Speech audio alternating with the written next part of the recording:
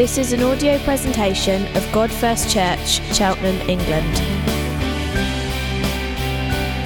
A community of Jesus followers, worshipping God first, proclaiming God first, and together living God first lives. For more information, visit our website at godfirst.org.uk.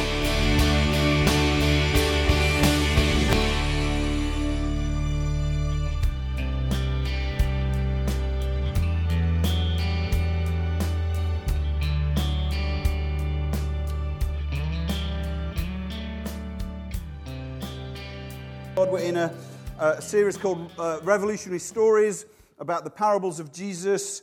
And we said last week that Jesus' stories, they're not little Aesop's fables, they're not the kind of little pithy talks with a nice idea, but actually they're Jesus' way of often completely changing our way of thinking, our way of looking at the world. And this parable is called the compassionate employer. And that's fairly radical, isn't it?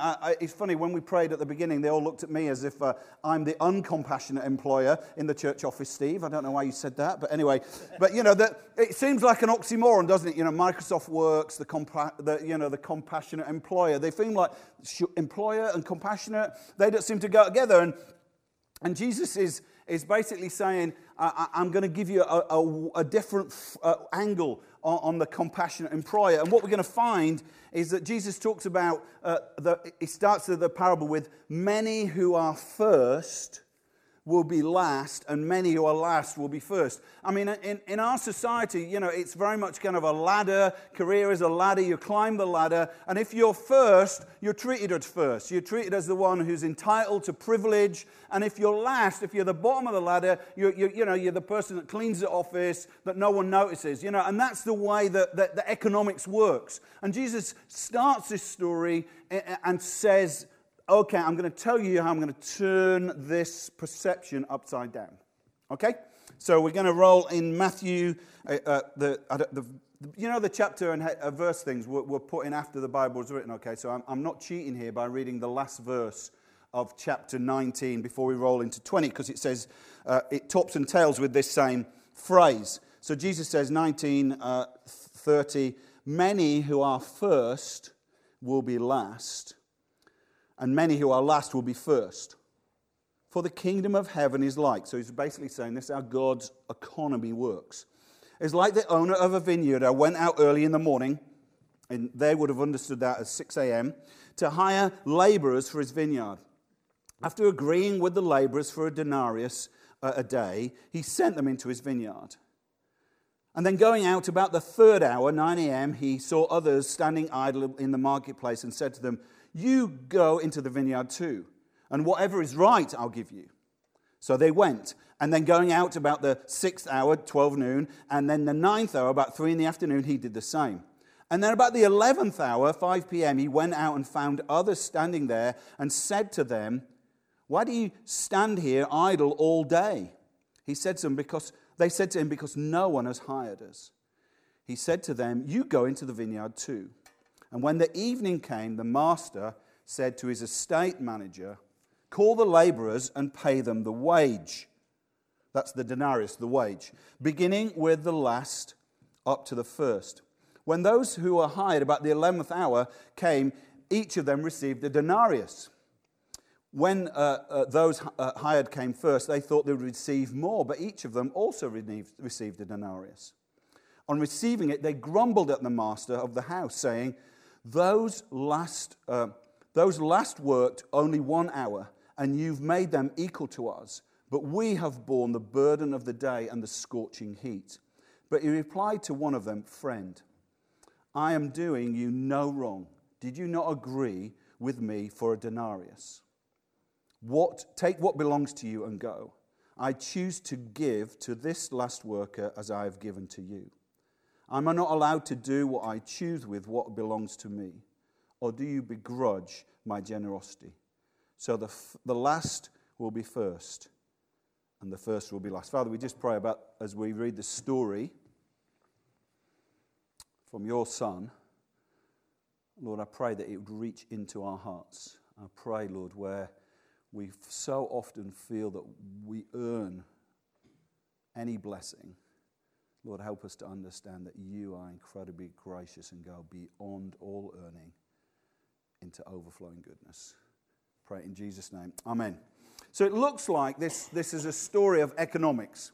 If you read the story, it looks like a story of economics. It looks, the first lines are, that Jesus went out, the master of the vineyard went out and he basically hired, the owner of the vineyard went out and hired some laborers, and he basically says to them, I'll pay you a denarius. You've got to understand the context here is that the laborers would be landless laborers. When Israel was first constituted, everybody had a slice of land. But what happened is that over time, economics and the kind of ladder of economics meant that some people owned land and some people would live on the land and work for the land. They were called sharecroppers. They would get a share of the crop. But some people actually got to a point where they were forced off the land and they became landless. And that had happened much, much more in Roman times as Romans took some of the land. And so to be landless in this culture was massive, and we'll talk about that in a moment. But it looks like, this is a story. It looks like this is a story of economics. It looks like that. We're expecting a landowner who's just needs some workers, and he comes and pays them the minimum wage. The denarius was the minimum wage. It's almost like there was a custom that workers wouldn't be exploited, so they'd get this denarius. It was half what a Roman soldier got. A Roman soldier would get 2, so they were classically getting, a low wage. So these are low-wage workers being invited by the master of the vineyard to come and work in his vineyard. So far, so straightforward. But you've got to understand these landless labourers, they would have gone every day to the city gate. They would have gone every day to the city gate and stand there looking for work. If you didn't have land, then basically you'd lost your identity. So we would get our identity and say, well, what do you do? Well, I'm a church leader, or I'm a school teacher, or I work in this or that or the other. That's how we get our identity. But you've got to understand that Middle Eastern peasants, they got their identity from having land. And so these people have been stripped of their identity because they were landless, but also stripped of any sense of kind of support. So they would stand in this kind of humiliating manner at the city gate with a loss of identity, with a quiet desperation, saying, if I don't get employed, I'm not going to feed my family. And each day would be this lottery. And you still see this today. I mean, that's a picture from the States, from the southern United States, where there's actually a place where they literally the day laborers go and people pull up in pickup trucks and say, I need some people to do this or that.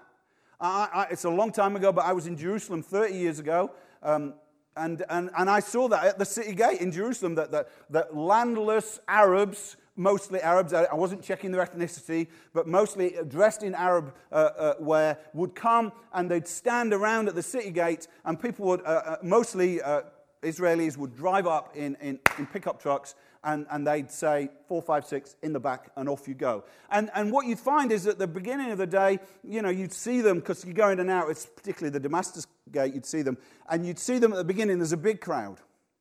By midday, there was a smaller crowd. Then by 1 o'clock, they're drinking coffee, playing cards, and by 2 o'clock, they've all gone home. But not everybody got work. Not everybody got work. And so so when we're talking about labourers in the vineyard, these are people who are living right on the edge, living in subsistence, and need work. And if they don't get work, they can't feed their family. So when Jesus says, and the master of the vineyard, that they would have understood this economics. They would have understood that at time of harvest, the vineyard owner or the vineyard owner would go and hire workers. And so they'd get that. So when they said he goes early in the morning to hire workers, they would get that. And they probably would have understood a little bit about who the master of the vineyard was. Because actually, I could have given you loads of quotes, but Israel understood themselves as the vine, or the people of the vine. In fact, if you go on an Israeli shekel, it's got a picture. I think there's a picture of an Israeli. Yeah, in the Israeli shekel, it's got a picture of a vine on. So they would understand themselves as a vine. So it says in Isaiah 5, we didn't preach it when we did Isaiah, but it says, the vineyard of the Lord Almighty is the nation of Israel, and the people of Judah are the vines he delighted in. He looked for justice, but saw violence. He looked for righteousness, but heard the cries of distress. There's a sense of the vineyard owner is God, and the people of Israel are the vineyard workers who are looking for justice. So I think most people listening to that story would have said, oh, we've got a vineyard. This is a story about our nation. This is a story about the people of God and God's people, okay? So it's really interesting because you think, well, what was the vineyard owner thinking? Because here we go. This is the rhythm of the day. And let me just read it again, so you get kind of the intensity of the vineyard owner coming again and again to hire workers. It says, and going out about the third hour, he saw others. So he goes out the first hour. He goes in the early morning. You think, well, he knows how many workers he wants. You know, he goes out the first hour at the beginning of early in the morning and gets how many workers he wants. But suddenly he's going back in the third hour. He says, about the third hour, he saw others standing in the marketplace and said to them, you go to the vineyard too, and whatever is right, I'll give you. So there's this sense of justice. There's a sense, is he going to be fair? Is this vineyard owner going to be fair? I'll give you what's right. So they went. And then going out about the 6th hour, so the heat of midday, and then the 9th hour, he did the same. And then about the 11th hour, he went out and found others standing there. And he said to them, why do you stand here idle all day? Is he telling them off? What's the matter with you? Why are you standing? I don't know. Why are you standing here idle all day? Because no one has hired us. And he said to them, you go into the vineyard too. Now at this point, you're thinking, the guys who were listening would have thought, okay, I can understand the vineyard owner going to get workers at the beginning of the day. But what's going on? Why is he going back, at the 3rd hour, at the 6th hour, at the 9th hour, and the 11th hour? Why is he going back and hiring workers? And you could think, well, what is this a story of? Is this a story of injustice or not? What is this a story of? What's the motivation for the vineyard owner bringing these workers? What's his motivation? And I think there would have been a certain amount of tension. Jesus' brother James would have picked part of that tension. So maybe 20 years later, he's writing about justice in the kingdom, and he says, behold the wages of the laborers who have mown your field, which you have kept back. So you've kept back the wages of the laborers who have mown your field, are crying out against you, and the cries of the harvesters have reached the ears of the Lord of hosts. So immediately they might have been thinking, okay, is this vineyard owner going to exploit these workers? Is this a matter of justice? Is this a story of economics? Is this a story of injustice? What's going on?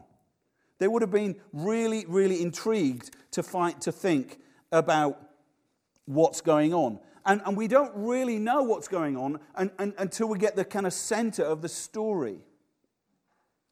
So it says, when the evening came, the master said to his estate manager, what do you notice there?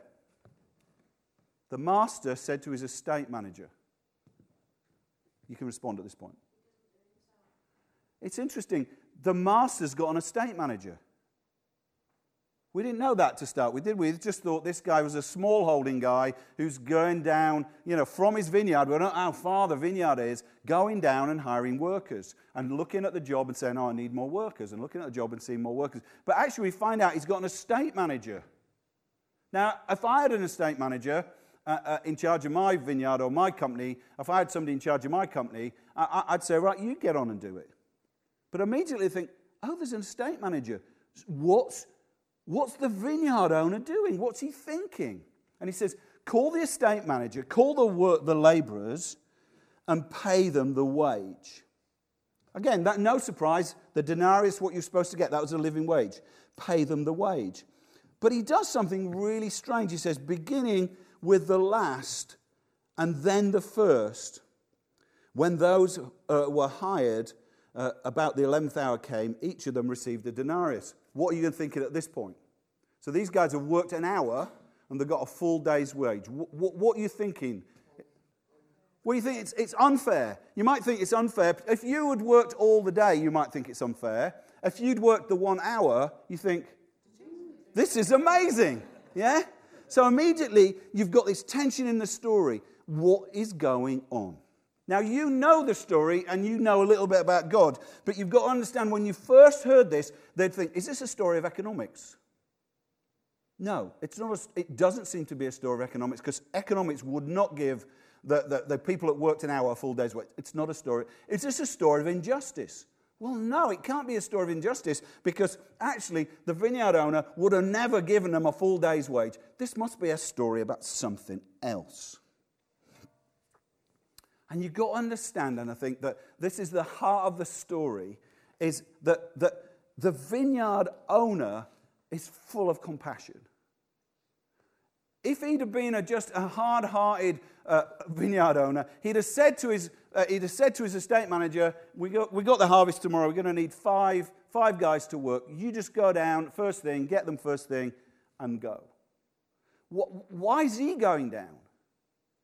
Why is he going down and hiring people? And then why is he going back 3 hours later and hiring some more? And then 3 hours later hiring some more? And then 3 hours later? What is he doing? What is a wealthy business guy going down to the kind of poor part of town and hiring workers for? You kind of know the answer, do you? You must know the answer. You must know the answer, because God tells you what he's like. The vineyard owner, it says, when Moses asks what's God's name, God says, "This is my name. The Lord." Yeah, say it with me. The Lord, compassionate and gracious God, slow to anger, abounding in love and faithfulness. What's happening is God sees the injustice of this system, sees the injustice of these landless laborers that are living on the margin, sees the injustice of it and thinks, this moves my heart. He could have said, "Oh, this is just economics, just get what we need, and it's none of my business what happens to these other people." But actually, it's almost like there's a restlessness in the vineyard owner. There's a restlessness in the heart of God. And he thinks, I better go back and 3 hours later and see if anybody's picked up work at 9 o'clock. And he sees a lot of them still there. And he thinks, if these guys don't get work, then they can't feed their family. So he says to a bunch of them, "Quick, get in the truck, let's go." And you think, well, he'd leave it there, but he doesn't. He goes down in the heat of the day at midday, and he sees them still there. Now, when I went and saw in Jerusalem, they'd kind of packed in by then. They thought, "Oh, I'm not going to get any work." And they'd go home, they'd have to say to their family, "We've got no food today." But the vineyard owner goes down, and he sees another bunch, and he says, "Come on." And then he thinks, he's saying to them, maybe he's saying to the guys, "Just hang on here. Just hang in here, because maybe someone's going to hire you." And he said, but if they don't, I'll come back. So he comes back at 3, and he says to some more, "Come on." And then even at 3, he's thinking, what about those people who've got nothing? If they don't feed their families, they're going to die. So he goes back at 5 o'clock. He's really not interested in the vineyard, is he? He's not. I put here. He isn't there at the city gate to fill his vineyard with workers, but because his heart is filled with compassion. And we can think about God is that God's just trying to recruit people for his thing. He's just got a job for us to do. He's got some serving for us to do. Thank you for those that serve in church. He's got a serving for us to do, and he's just trying to recruit us into his thing. Because the bottom line is, he's just not good. But we've got to understand here that actually God is completely good. This is a parable, and he's saying he's actually recruiting us into his purposes because he's absolutely got compassion that we're going to have life. If we stand, and the truth is, you are all landless laborers. You might think, I'm not a landless laborer. I've got a nice job. In fact, I own a vineyard. I'm doing really well. I'm fine. I'm not. No, you're all landless laborers. The start of the story is Adam and Eve were given a garden, a vineyard, to work. And then what happens is they reject God and they become landless. There's a thing that the Israelites used to say, "My father was a landless warrior, a landless wanderer." Abraham, These are all landless. We're all landless. You have no identity. You have no hope of life. Your life is at 70 years at the city gate looking for something that's going to give you life, something that's going to satisfy. That's who you are. That's who we are.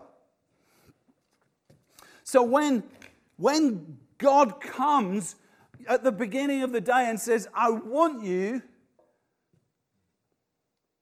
your response is, yes. Absolutely. You know, I don't know what we're like, but I mean, I just think if people knew how amazing, people out there, people in here, but people out there knew how amazing God was. When God came with the offer of life, they wouldn't just sit at the city gate of life and go, you know, I think a better offer might come. I think something more fruitful, more exciting, something that pays more, something that fulfills me more is going to come. The vineyard owner comes and you just say, no, not today. I mean, it's incomprehensible, isn't it? If you're a landless laborer with no hope of life, somebody comes and says, I'm offering you life, you're in the truck.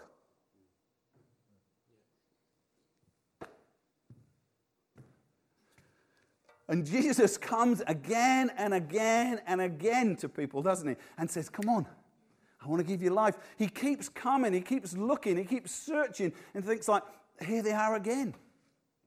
So for me, he came to me at 9 o'clock and I said, yeah, I'll work. I never got in the truck. You know, by midday, I'm backslidden. You know, I'm not telling you what I'm doing too much, but I'm doing too much of everything you shouldn't do and not enough of what you should do. And, you know, and it's 12 o'clock midday, and I think, what am I like? Here I am, starving to death, and I should have been in that house. You know the story of the prodigal son? We're not doing it in this series, but you know the story of the prodigal son? He says to his father, no, I don't want to work in your vineyard anymore. No, thanks, I'll just buzz off.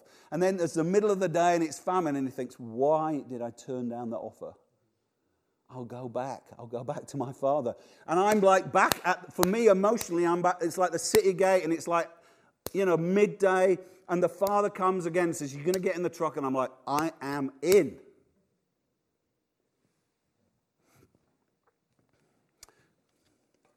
But it's interesting what happens in the story. Because when you jump in the truck at the start of the day, you probably think, great. And then he puts you to work the 12-hour shift. He puts you to work for a 12-hour shift. And suddenly you move from, I am so gracious that the vineyard owner has given me life and a chance to feed my family. And every hour you do, and every bunch of grapes you pick, and everything you do, you start to move. So by the end of the day, it's like, you owe me. You owe me now. Again, the story of the prodigal son. What does the older brother say? All these years I've slaved for you, and you never gave me so much as ... It's so easy to move from grace. All that the father has belongs to the two sons. All that these guys have belongs to the owner of the vineyard. But so quickly we can move from grace, freely given life, into entitlement. Is this a story of grace or entitlement? When those who he had hired about the 11th hour came, each of them received a denarius. Now, when those who were hired first, they thought they'd receive more. But each of them also received a denarius. On receiving it, they grumbled at the master of the house, saying, these last worked only 1 hour, and you've made them equal to us, and we've borne the burden of the day and the scorching heat. Do you know what turns people off Christians? Is when they move for, God, thank you that you've chosen me and given me life to. I've worked for this. You know, I'm on the rota. I'm on multiple rotas. You know, I go to that black box and that Izettle thing. What if we don't? And I'm giving, gift day. I'm all in. You know, I am all in. Actually, God, you owe me. Do you realize how fortunate you are, God, that I actually bothered to come on a Sunday? And you should be absolutely made up and delighted I'm here. Because we love to separate us and them, don't we? The language here, Jesus never wastes the word. You've made them equal to us. Remember we talked last week about the Good Samaritan. They're asking the question, who's my neighbor? And saying, what's the boundaries of my love? Can I stop it here? And Jesus says there's no boundaries. But we love to put boundaries in. We love to say, I've earned it. So you can sing a song at the beginning of the day, when I survey the wondrous cross, or Amazing Grace, how sweet the sound that saved a early morning landless wretch like me. And by the end of the day, you can say, this Christian thing is, he's not sorting it out. He's not putting his hand in his pocket for me. My wife's had this disease and I'm struggling with that. And you can just become bitter in your heart. It's just a lie that they have borne the burden of the day and the scorching heat. Jesus loves to separate, doesn't he? Oh, not bad. Jesus loves to separate. So let's throw in a freebie parable, Luke 18.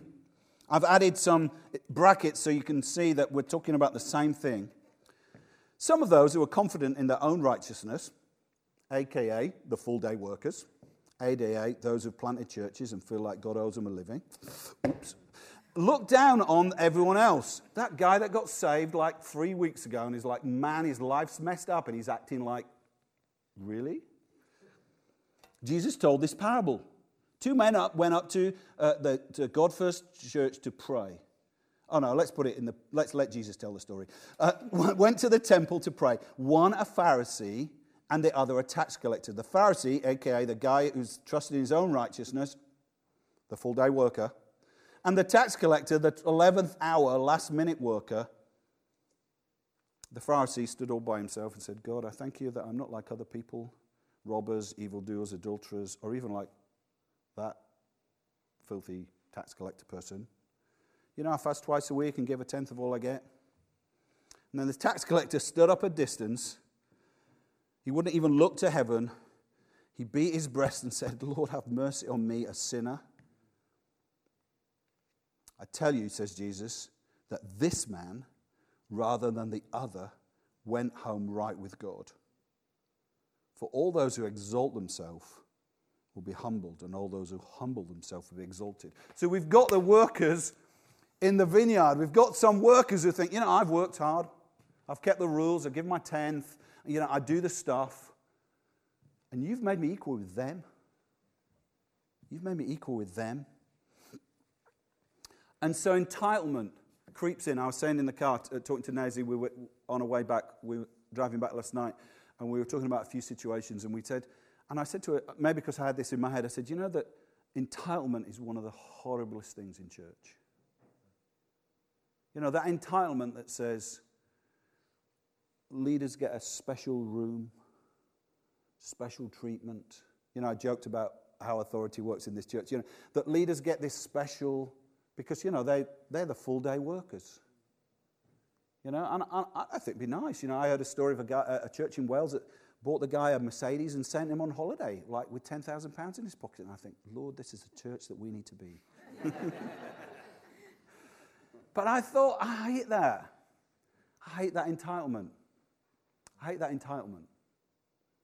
And it's so easy when you turn the grace of God into God, you owe me. It smells horrible. It smells horrible. Jesus, carrying the story, talks to the shop steward. He calls him friend. Friend, I am doing you no wrong. Did you not agree with me for a denarius? Take what belongs to you and go. I choose to give to this last worker as I give to you. Am I not allowed to do what I choose with what belongs to me? Or do you begrudge my generosity? I found it a hugely challenging parable because he's basically saying, Howard, if you've moved into earning, if you've moved to expectation, if you've moved into that, then just take what you've got and go. But he wants us to live in gratitude.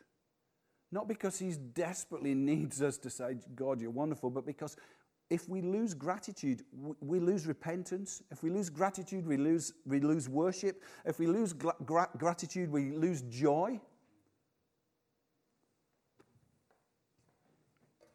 I always finish here. You know, some people say to me, it's a bit boring because you always end with Jesus, that same picture of Jesus on the cross. But I don't think I'm having to squeeze him into this story, apart from he's telling it. I just thought, this is really interesting, isn't it? Let me just read from Mark's Gospel. It was the when he was crucified. And when the 6th hour had come, there was darkness over the land until the 9th hour. And at the 9th hour, Jesus cried in a loud voice, my God, why have you forsaken me? Where's Jesus crucified? Outside the city gate. Outside the city gate. He's not just sending his steward. It says in Hebrews, in the last day, God has spoken, it's spoken through his prophets, but in the last day, he's spoken through his son. He's gone himself. He's gone himself to the city gate. He can't help himself but go to the city gate. He says, I'm going to go to Jerusalem and they're going to crucify me. And his guys go, and his disciples go, no. And he said, but he can't help himself go to the city gate. Because if he doesn't go to the city gate, if he doesn't experience the 3rd hour and the 6th hour and the 9th hour in the heat of the day, and the burden of it in the heat of the day, then you are going to stay at the city gate, lifeless, with no hope. But he drives himself there. He drives himself there. Let me finish with this. I wrote this. The compassion and overflowingly generous heart of Jesus draws him to the cross. Outside the city gate, the one who was rich becomes one with the poor, the despised and rejected, drawing the wages of all our sin, so he might pour on us his unmerited grace and give us life. The compassion of the employer, the vineyard owner that brings him again and again to the gate is the same passion that took Jesus to the cross. And Paul says you can trust in that compassion. Paul says, he who did not spare his own son, sent him to the city gate again and again in the heat of the... He did not spare his own son. Will he not also, do you know how it finishes? Along with him, give us everything. Guys, we must never lose the wonder of the grace of God. And if you just come each week and say, it's the same sermon every week, that is because we just so easily become entitled. We so easily become institutionalized. We so easily become, you have not been good to me, God. We forget we're landless laborers without identity, without life. And he's drawn us into his life.